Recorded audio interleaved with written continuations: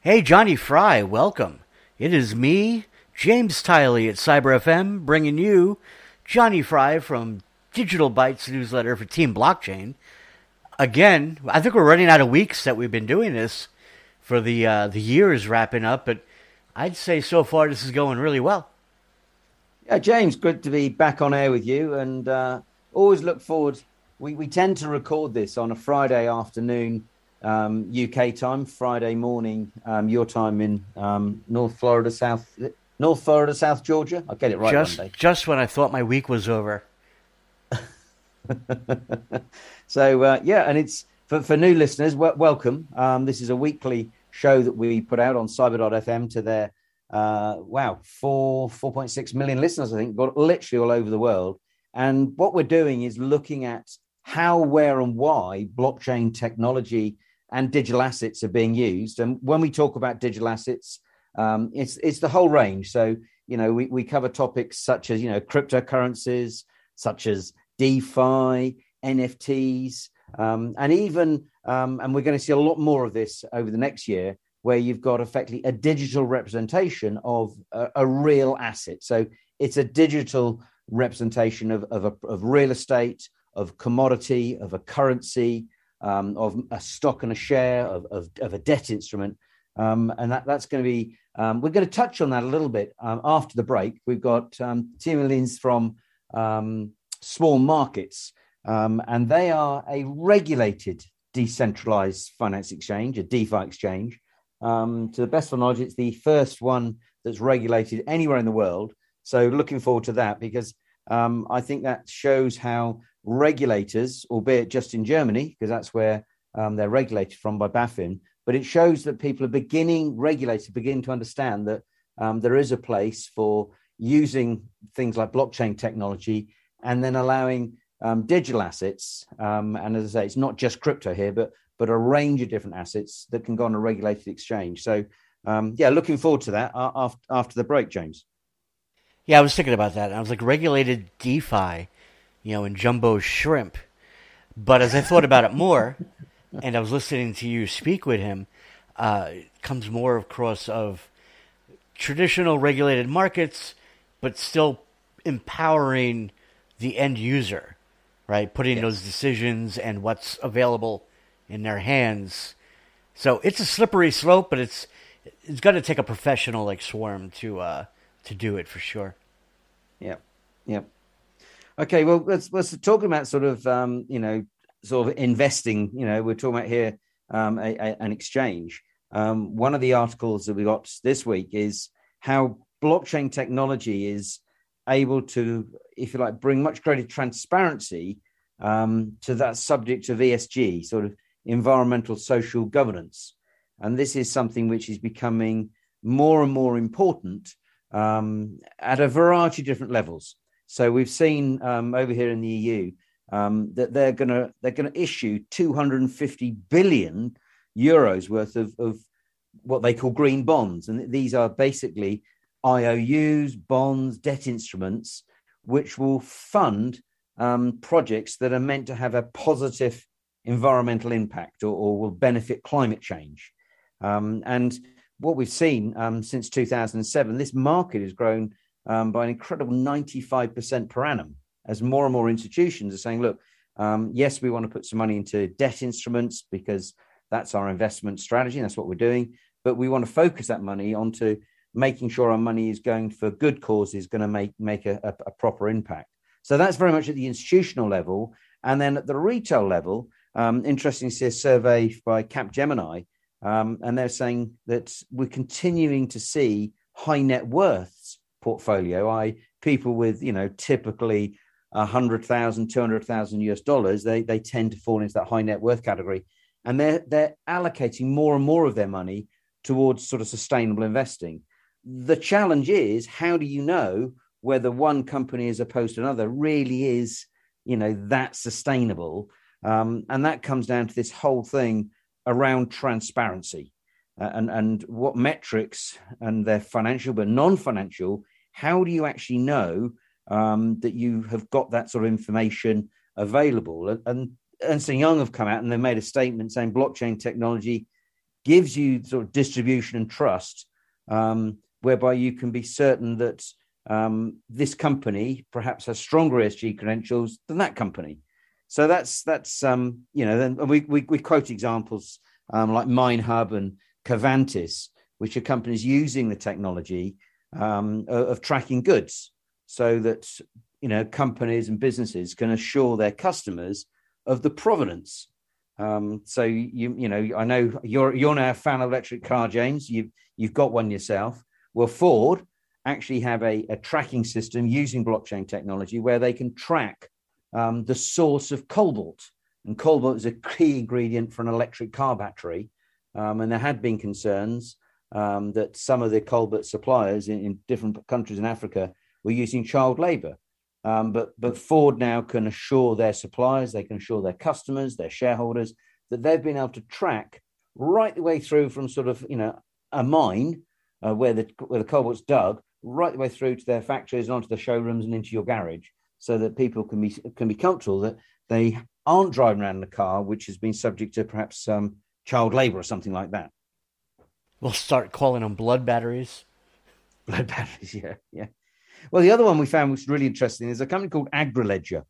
They're basically what they're doing is providing provenance and verification of fruit coming out of Haiti into America. And they've been working for a little while now, and they reckon they can get up to 7.5 times the amount of money for a avocado or something like that for the farmer compared to what they were getting. So it means the farmers are actually earning more money. It means the consumers can actually have confidence that the mangoes and the avocados they're buying in the shops in the States, where have they come from? Are they sustainable? And are the farmers that are actually doing the work, are they able to actually get, a fair crack of the whip, so to speak? Because there's obviously, you can imagine a farmer in Haiti, they're relatively straightforward, simple, in the fields, doing their thing. And then suddenly their prized produce goes off within a supply chain, which can be really, really complex. And I don't know, the box of avocados gets dropped, or they leave it out in the sun, and all these things, nothing completely out of their control. And they've become in the past fairly reliant on these supply chains. But by putting in a series of devices, Internet of Things, tracked back to a blockchain, you can see the way the goods have been shipped literally from the field all the way through to the supermarket shelves. And perhaps sometimes the couriers and the transporters, haven't necessarily done such a great job. Well, they're the ones that get penalized because they can identify, well, what was happening. In the same way, the farmers, if they put in some, poor quality stock, well, then that can be identified and they're the ones that get penalized. So it's encouraging, if you like, good quality products to be looked after carefully. And the farmers, as a result, get more money, which I thought was quite an interesting sort of example of how the technology is being used. In all sorts of different areas. That was Haiti. The other one we saw was a company called Signet Bay Pearl Farmers, and this was actually courtesy of my daughter, Lottie. My daughter, she's out in Australia at the moment. And she came across something in the Australian press whereby a company called Everledger is using a blockchain technology to be able to track the supply chains, in this case of pearls, in Australia, so that people can be certain that if you buy a particular pearl from them, you've got provenance, you've got proof of where it's come from, the sustainable practices that Signet Bay Pearls adopt, right the way through. So you've got some, you made a comment there about sort of, blood avocados. Well, that was really referenced to obviously blood diamonds, where, was it Leonardo Capriano? He had a film, wasn't it? And that it was people being killed and maimed, all sorts of things for in the diamond trade, which actually was where Everledger first started, by being able to track and trace diamond supplies. So that's a small world. Yeah, that was probably a decade ago now, right? Maybe 15. Must have been. I think it was after he was on the Titanic, wasn't he? He got off the boat and then started doing other things. Yeah, maybe we should do a whole show about him. Catch Me If You Can. Remember that? At your AML. Yeah, as long as he doesn't need a lifeboat to get out of trouble, I suppose. Oh, no. It's funny. I was going to say before you move on. In 2007, sounds about right, I was involved in an effort, and I got to be careful with how I say this. I was involved in an effort to place underwater windmills in a particular city. Hang on, underwater windmills? Underwater no wind underwater. windmill. Hey, I'm just a regular guy, so I'm going to call them that. But I guess they would be water mills. Oh, watermill. Oh, what? Driven by the tides. Right. They would be underwater. Actually, you wouldn't see them. They would be underwater, and then the current would make the Turbine fans, turn. spin and generate electricity for that particular city. And it was all about, going green and blah, blah, blah. This is 2007. And I was all excited. This was going to be a big thing for me. It was going to, I was in early, and I was using my knowledge to help promote. And I'm just saying, the particular mayor of the particular location did not approve the particular installation of this green energy underwater windmill, therefore not improving the flow of electricity in that geographic area. It turns out, I think they're up in like Sweden now, in the Atlantic Ocean or something like that. But they left me. They left my area, and I was there holding the bag, just on the ego side. Of one of the mayors saying no, he didn't want it on his tide. Yeah, brought up a whole lot of reasons that I'm sure the pioneering electrical company backed him with. Yeah. But you see, again, it's interesting you mention energy like that. That's another, although it's not a topic we've covered in this edition of Digital Bytes, there's lots and lots of examples of basically renewable energy sources, whether it's sort of tidal or obviously there's a lot now with wind and solar. You've got biomass, you've got hydro, and companies want to track, and they want to say, there's big companies, Microsoft, Google, Facebook are examples where they're saying we want to actually only buy green sources of energy, and therefore the power grids and the people that you buy your electricity from need to be able to say, well, okay, 10, 20, 30% of our power, people are paying to be on the green package. Therefore, we have to go and ensure that we are buying 20, 30%, whatever, from green renewable sources. And a lot of that information is now being held on different sort of blockchains so that people can be certain that the money they're paying for their green power isn't coming from, fossil fuels, for example. So it's another use case where we've seen blockchain technology being used to meet that ESG, because at the end of the day, it's the environmental social aspect there, where companies saying, no, we've said we're going to go carbon free. So therefore, my energy supplier, you need to make sure you get your act together. So, blimey, what would have happened to Enron in all those years ago? How could you imagine tokenizing energy? Well, let's trade it. Yeah, we're talking about another sort of big market, and that's sort of the home loans, mortgages, and we're looking at there's a company called Trust Me Property Exchange, and they did an article with us this week looking at non-fungible tokens and how basically, in essence, it should be possible for me to own a percentage of your home, James. So rather than me lending you money, I could say, look, your home is $100,000. Well, I'll give you, there you go. I'll give you $1,000. And so now I own 1% of your house, or I'll give you $10,000 and I own 10% of your house. So rather than you going out and having a mortgage and you've got to pay interest on that, there's people who might say, well, look, where James lives, I don't want to own the whole house. I don't want the insurance and the maintenance and all that sort of stuff. But I think it's going to be good investment holding property in your area, or I want to have some exposure to Paris, or to, I don't know, maybe Seoul in South Korea, or maybe in London. And so using and effectively sort of packaging up your home in the sense that you could sell off, 1 or 2 or 3% of your property potentially that's going to give competition to mortgages. Because if I can borrow money for free and as opposed to a mortgage, okay, the downside is that with the mortgage, all I could do is pay the interest and then I get the capital upside. But, if I'm sitting there, I don't have a mortgage and I'm saying, well, why don't I sell off 10% of my house? I've got cash now to do what I like. And it's an interest-free loan. The downside is if my property appreciates a lot, I don't get 100% of the appreciation, I only get 90% of the appreciation. But meanwhile, I've got 10% of the money to do what I want to do.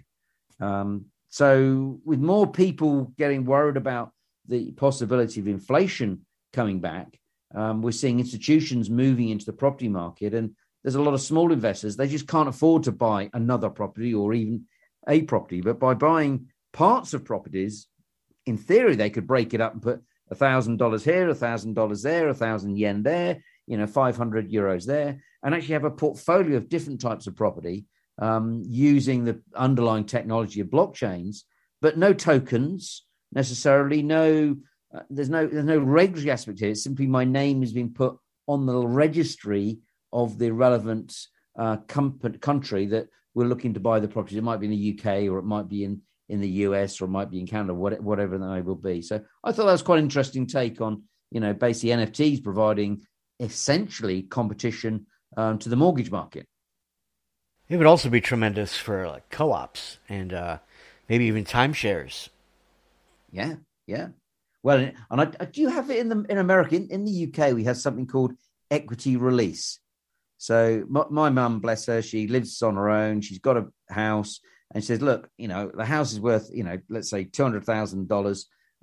What I'd love to do, I'd love to give $20,000 between my 4 grandchildren. So what I'm going to do is I'm going to go along to a bank or insurance company, and they do equity release. So equity that she owns is being released for her to go and spend and make a gift to the grandchildren. And that market in the UK is about 2.5 billion sterling. Do you have similar products in America? So what we get bombarded with on television is, remember the Fonz? Remember Fonzie? Oh, yeah, Fonz. So they're always pushing the reverse mortgage. Right. My in-laws actually participated in it. Then they changed their mind. So the reverse mortgage was that they bought the bank, for example, buys your house while you continue to live in it. You get your $1,000 a month or whatever, and you spend the that money. Interest rolls up, right? And then when you pass on, you either have to have your estate pay off that reverse mortgage, or they just take the house and they sell it, and then, in this example, my wife wouldn't get anything. Yeah. So they had caught themselves in the situation where they were like, "Oh, this was a good idea at one point." Now they're trying to pay off their reverse mortgage because they want my wife and my son to have the house that's up in the fabulous Hamptons of Long Island.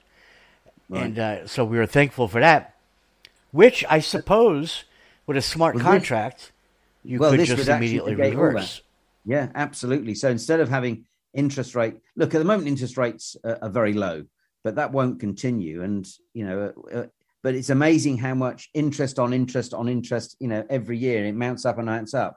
And as you say, you suddenly find that you've taken out a small, reverse mortgage or equity release, as we call them here in the UK, and you suddenly find there's no equity left for your beneficiaries. And, your granddad or great aunt Sal dies, and then suddenly you find that his house, goes to the bank, goes to the insurance company. Whereas with what Trust Property Exchange, TPX, what they're doing is saying, no, there is no interest. You can't sell more than 49% of your property. So no one can ever kick you out because you always own 51% of the property. But effectively, you could sell off bits of your house on an exchange, not pay any interest. And then when you die, your beneficiaries will always get at least 51% of the house. The house gets sold. And let's say, you've sold 49%, 49% of the money goes to whoever's invested and 51% goes to the estate. So you haven't got that horrible surprise. And what about the interest? Because there was never any interest involved. So I just thought it's a really interesting way of using the technology, not involving any form of digital asset per se, but actually making something a lot fairer for, certainly the more vulnerable people. Because these equity release schemes and the reverse mortgage, like I say, they tend to be people who are a little bit elderly, perhaps a little less financially savvy, and in the past, some of the banks, insurance companies have preyed on that and got away with products which, sometimes you with hindsight, you might want to question. Yeah, I have trouble understanding how a reverse mortgage isn't just a HELOC, right? I'm like, okay, you gave away your equity. Okay. Yeah, yeah. So that's good, Yeah. though. This is the future, the potential future of where mortgages and titles could definitely. I've used that example with cars often, right? Transferring the title to a car in an NFT. This is a bigger version of that. Yeah, yeah, very much so, very much so. Okay, so I know we're almost coming up to the break. So obviously after the break, as we mentioned, we got Timo from Swarm Markets, which is a German regulated DeFi exchange. And again, in the same way we've been looking at mortgages here and how things are changing, that they've got all sorts of different ideas and also making the financial system much more inclusive. I know a number of people often talk about, the unbanked as if it's something which is sort of in, I don't know, almost in some sort of extraterrestrial location, these unbanked people. But there are millions of them in the States. We've got over 1 million here just in the UK. But according to the World Bank, there's 1.7 billion people that don't have a bank account. But sorry, the point really wanted to try and get across was, I think we all know that there is a problem and financial markets are not as inclusive and as perhaps they ought to be. And I think one of the big advantages of technology now, come on, James, you've been in financial markets very much at the tech level and in terms of some of the software and some of the stuff you're involved in on Wall Street, only too well. It's a complicated thing, but and that was really for institutions. But what we're beginning to see now is some of this technology being deployed to open up and engage and let other people, smaller investors, less sophisticated people, to get involved in these markets and give them access to some of the things which historically were only the preserve of those institutions. So it is, I believe we're seeing much greater democracy, which I think that's a good thing. That if it's more democracy and it's more open, more transparent, then hopefully everyone has a chance rather than just being the preserve of just one or two. Well, yeah, and to follow what you're saying, though, in all seriousness, especially here in the United States, I've been involved in situations where they say, okay, or, anybody might say, well, I like Google and I like Apple and I want to own shares of Google and Apple. I don't know how many shares I can afford. I got this $45,000 laying around. It's my life savings, and they tell me not to invest it, but, can I take pieces of it, and how much can I get? So the technology, which has been implemented now for years, that can take your notional value and then watch the market sweep dark pools, there's little iceberg strategies of market makers trying to pop up little sales here and there. And then you get grandma and grandpa the best bang for their buck based on their notion of value, knowing that they want to own Google and Apple. So where I see this going in the blockchain world is almost the same thing, but the transparency is there for them to say, okay, why did this go out to this particular pool to get me X amount of shares of crypto? And this is just a scenario. When you almost redirect it in maybe more DeFi, where they could resell it real quick, buy it back at a different exchange, and through a regulated DeFi exchange, you're going to talk about that soon, they actually get to fiat themselves like an off-ramp. Yeah. But they initially don't know what they can afford because they're only accustomed to that US dollar. Yeah. Yeah. No, you're right. You're right. Okay. All right, James. And obviously, if anyone wants to listen to any of our back shows that we've been doing, we do them every week, then they just need to log on to cyber.fm. And there's a link there and people can see, I believe, the different shows that you and I've done with all the different various different guests from individuals to companies to regulated to unregulated companies. So please feel free to go on to cyber.fm and have a look at the Digital Bytes show that we recorded there. And if you'd like a copy of the actual hard copy Digital Bytes that we're talking about, then just contact James Tiley at cyber.fm, or you can find myself, Johnny Fry, Jonn Fry on LinkedIn. Just say you'd like a copy of Digital Bytes and we'll make sure we ping one over on the email. They normally go out every Wednesday morning UK time, so happy to add you to that list. Okay, James. So we'll see you after the break, and we'll be chatting to Swarm Markets and Timo. Yeah, you'll be bringing him on in probably about a minute, and then it's another week, December 10th. Right now we're recording, right?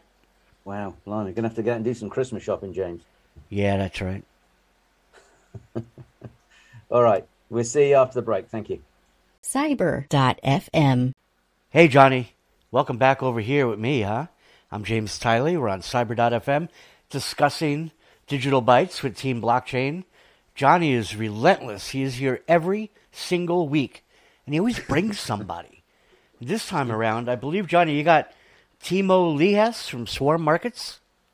That's right. Delighted. Well, I love this part of the show because we all seem to, and we do try and get people literally from all over the world, because obviously, there you are. I think you're probably in your shorts in northern Florida.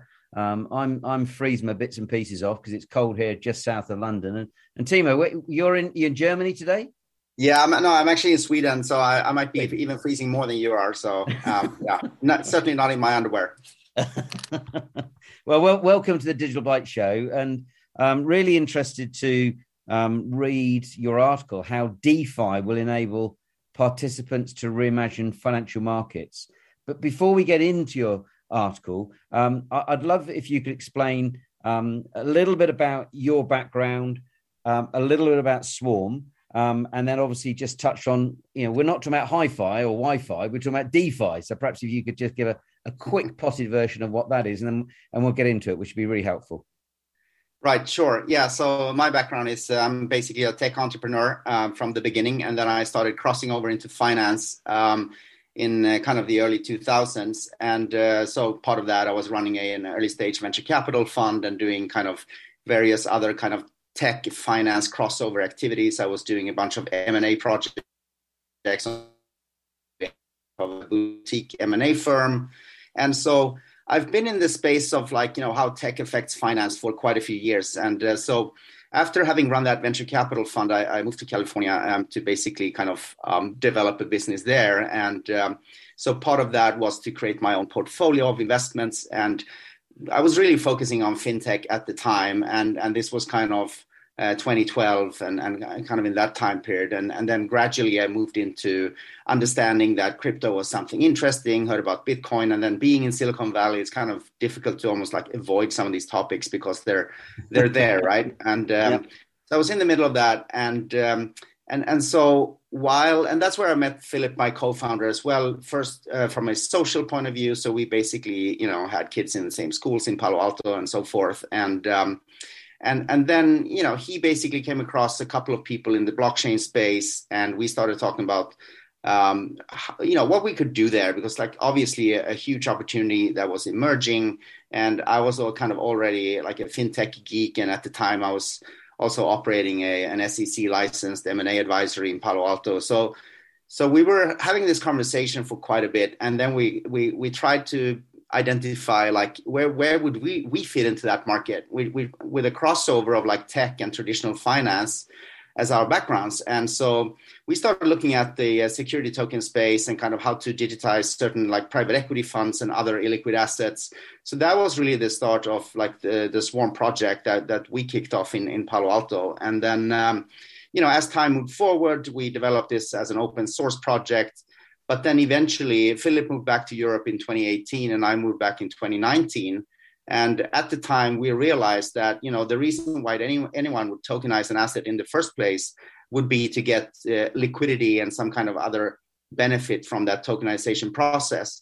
And being in the US at the time was quite complicated from a regulatory standpoint. We didn't really see that there was a clear picture emerging as to what you could or couldn't do within that market. So we started looking at the European jurisdictions and to figure out like which ones are the best ones and where can we build something that's, has longevity and that makes sense. And it's not like just in a fringe jurisdiction. So hence we formed Swarm Markets in Germany under BaFin regulation. Okay, and BaFin is obviously the German regulator, so it'd be like the FCA in the UK or the SEC in the US. Correct. So post-Brexit, we figured that the FCA would not be the place to go to. And also they were showing similar kind of reasoning to the SEC, which indicated that they probably wouldn't be any of the more progressive jurisdictions in Europe. And since they're not like,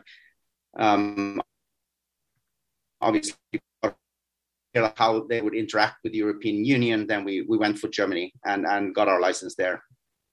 So, yeah. And then with regards to DeFi, I mean, I think liquidity solutions, they can be built in many different ways. Obviously, the centralized, central limit order book architecture is kind of the most common one. Hang on, what is DeFi? Timo, what is DeFi? Yeah, so it is, it stands for decentralized finance. And it basically means that, you're using blockchain technology and layer one networks to build financial services or applications. So most of these are built in terms of a combination of protocol on blockchain and then some kind of user-facing application layer, and which allows people to basically interact with the blockchain and move, basically digitize different kinds of assets and move value around and combine them in interesting ways. So, what we've seen now has been the emergence of lending platforms that are built on top of blockchain.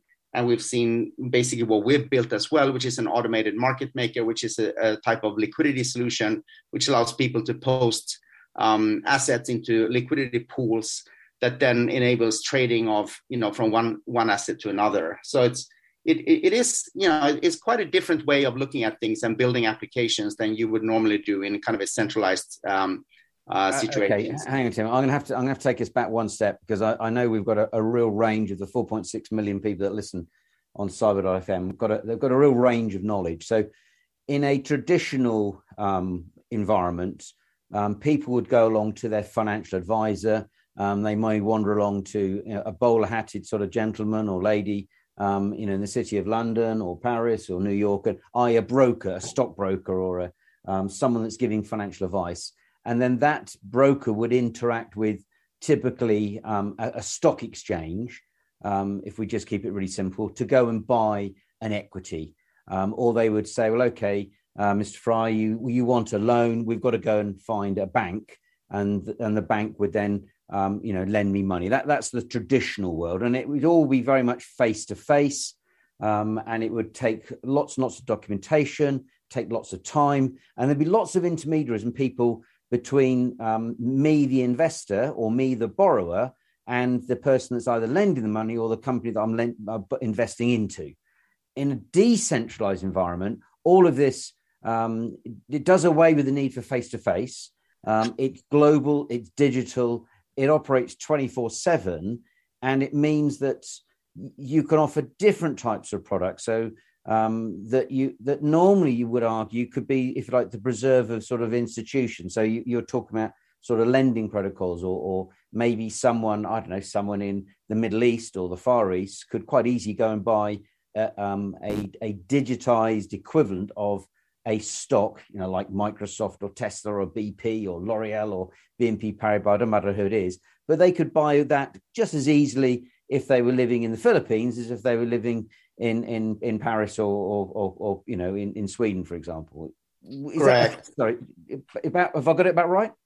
Yes, absolutely. And I think it's also worth mentioning that, going from the, what you described as like the legacy process of engaging with financial services, you also had the interim step of what's called fintech applications, which was basically a kind of a digital layer and a web access into traditional financial products and services. So that was so then people could start like self-serving themselves, and when in terms of buying and selling stock. So you would have like mobile apps and things like that through which you handle your brokerage instead of, calling up your broker. So that fintech, movement has been quite successful. It's been established now for quite a few years.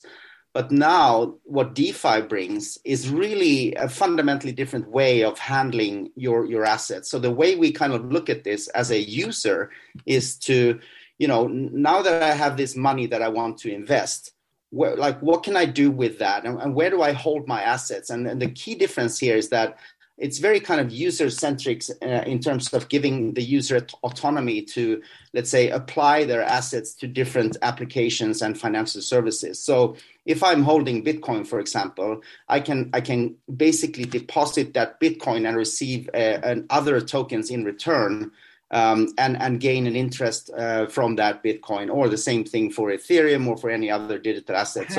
How? Why? Okay, so I give you one of my Bitcoins. And then it goes onto your platform. Why do I get something in return? Because then that becomes part of a liquidity pool on Swarm markets, and once you deposit liquidity into a liquidity pool, you get basically a revenue share from the trading fees that liquidity pool generates. So as people swap from Bitcoin to, let's say, a stable coin like USDC, and in this case it would be wrapped Bitcoin because we're on Ethereum or Polygon. Yep. And so as that transaction happens, the pool has a transaction fee that gets directly applied back to the liquidity providers. So if you are a liquidity provider, over time you will accrue these fees as part of providing the service of depositing your wrapped Bitcoin or USDC into a pool. Okay, so again, just being really simplistic, I've given you my Bitcoin or half a Bitcoin or whatever it is, and that goes into this thing called a liquidity pool. And then someone on the other side, it might be James, for example. James needs to he wants to borrow some money. Is that what's on the other side that generates the fee? It's a trade. In this case, it's a trade. Okay. Basically, he wants to swap USDC to wrap Bitcoin, and as he does that, that generates a fee revenue to you, having provided that Bitcoin into the pool. So in that example, the liquidity pool is acting a little bit like a foreign exchange broker. There's that transaction of moving from one, if you like, currency to another currency, and there's a fee. Would that be a way to look at it? Yes, for sure. Yeah. Okay. And that's what I meant by that's what I meant by institutional practices. Right now, the average lady and man in the street cannot be a foreign exchange broker dealer. But in a DeFi example, they could put their $1,000, 10,000 yen, 100,000 pounds or euros, and they could actually, in effect, their money is operating and working a little bit like a foreign exchange dealer because they're getting paid as people need to swap and move in and out of that liquidity pool. Yeah, and they typically wouldn't have access to that breadth of different types of services or different kinds of, call them investment opportunities or just kind of financial services. So is that more risky? Is my Bitcoin now exposed to more risk because that liquidity pool could go bust or is stolen? Or well, so there have been examples of hacks in the DeFi space. So basically, there have been various kind of nefarious actors that have exploited smart contract vulnerabilities, and basically as a result, they've basically got access to funds that have been deposited into smart contracts. Right. So the way that we're mitigating that is there's a couple of ways that we're dealing with it. I mean, one is that we are a regulated entity. So it means that, as opposed to a anonymous platform or anonymous AMM, it is quite a comfort factor to be dealing with an identified entity where there's like a clear regulatory governance that basically governs the activities that we do, and and obviously all the individuals involved in that activity are also named individuals and so forth. So it's quite a different way of building DeFi that we're doing compared to many other projects. So I think that's one way of dealing with it. The other way is that we've basically built like a wrapping layer so that it really disincentivizes someone to go onto Swarm markets to obtain funds because they would need to unwrap those funds. And so there's like an additional security layer in our smart contracts that that basically protects the assets on the network that we built. So there are risks, yes, but there's also, as always with technology, over time these things mature, and then people develop mitigation strategies and ways to deal with those risks. Okay, got it. So, but I think it's really important. You've touched on it there. That small markets are regulated. Being regulated, do they come with any sort of investors' compensation because you're a regulated market, or is that not necessarily the case?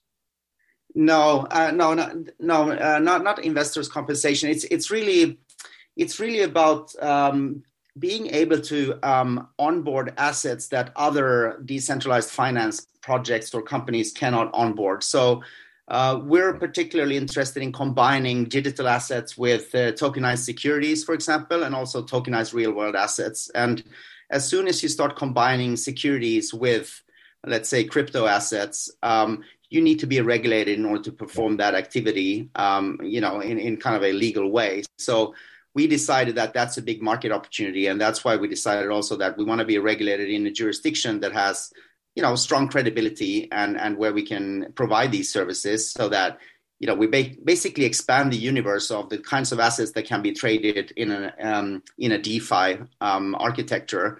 So we think that's a huge opportunity, and we see that the onboarding assets, whether it's through our platform or just kind of through NFTs, in terms of either digital art, or later on we'll see more and more like real world assets being onboarded via NFTs. To be able to trade those assets, we think is a massive opportunity. So that's why we went down the path of regulation, because it was just like expanding the universe. First of all, it brings clarity to what we do. In terms of being certain that what we're doing, is viable and it's has long-term, sustainability in terms of like from a reg point of view. And this is the issue we had in the US, where we weren't really clear like what we could build there and for how long, because the regulation wasn't clear. Whereas in Germany it is clear, so that's a huge advantage. And then of course, once you know that you can operate in a certain way for many years, then you can also start onboarding assets with kind of a long-term thinking. So we're basically seeing this as very early days of onboarding, digitizing finance, which means basically first we need to digitize a bunch of assets, and once we've done that, we can start applying them to DeFi architecture and combining, one type of application with another application, which then creates new types of financial services. And we think that's where a lot of opportunities exist going forward. Timo, I'm absolutely with you there, and certainly regular readers will be familiar that we've cited Swan Markets on numerous occasions in different examples, whether it be talking about NFTs or the DeFi sector, or whether we indeed talking about regulation. And I think the fact that BaFin have basically embraced you and you are regulated, I think that is really encouraging for many other firms in this sector, because the door is now open, provided you can prove that you've got the right systems, procedures, capitality, controls, insurance, all the other bits and pieces and loops that you've no doubt had to jump through. It shows it's possible to really bring the traditional markets perhaps more up to date and start driving some of the not only cost savings, but I think there's some really interesting sort of risk mitigation and compliance savings that DeFi can really bring. And if you look at the growth that we've seen just in the last year, it's gone, almost fivefold in terms of the amount of money involved in the DeFi sector. But because you're regulated, then potentially institutions can start getting involved in this area, which will increase liquidity even more, which has got to be good, for other institutions, but also for private investors. The more liquidity and the lower the costs that are there. So, really interesting. James, I know we're getting towards the end of this week's show, but anything that springs out to you, or any thoughts or questions you got for Swan Markets and Timo today? Well, I was thinking, give me a second, I got to lower my headphone. Yeah, I was thinking, for providers, a lot of our listeners are on the providing side, organizations, if they have their own. There might be NFT creators. That's a big part of our listenership. And, token projects, tokenized ecosystems. CyberFM alone, we're on Uniswap. We're on PancakeSwap. We're actually cross-chain. We did that ourselves, right? We list ourselves on Uniswap, and then our users, they get their LP tokens. And that's all good. when you're in a regulated environment, as you are, like say in Germany, because of course I'm over here in the U.S. and it's new to me. Who is the deciding entity of listing a particular token or NFT on the exchange?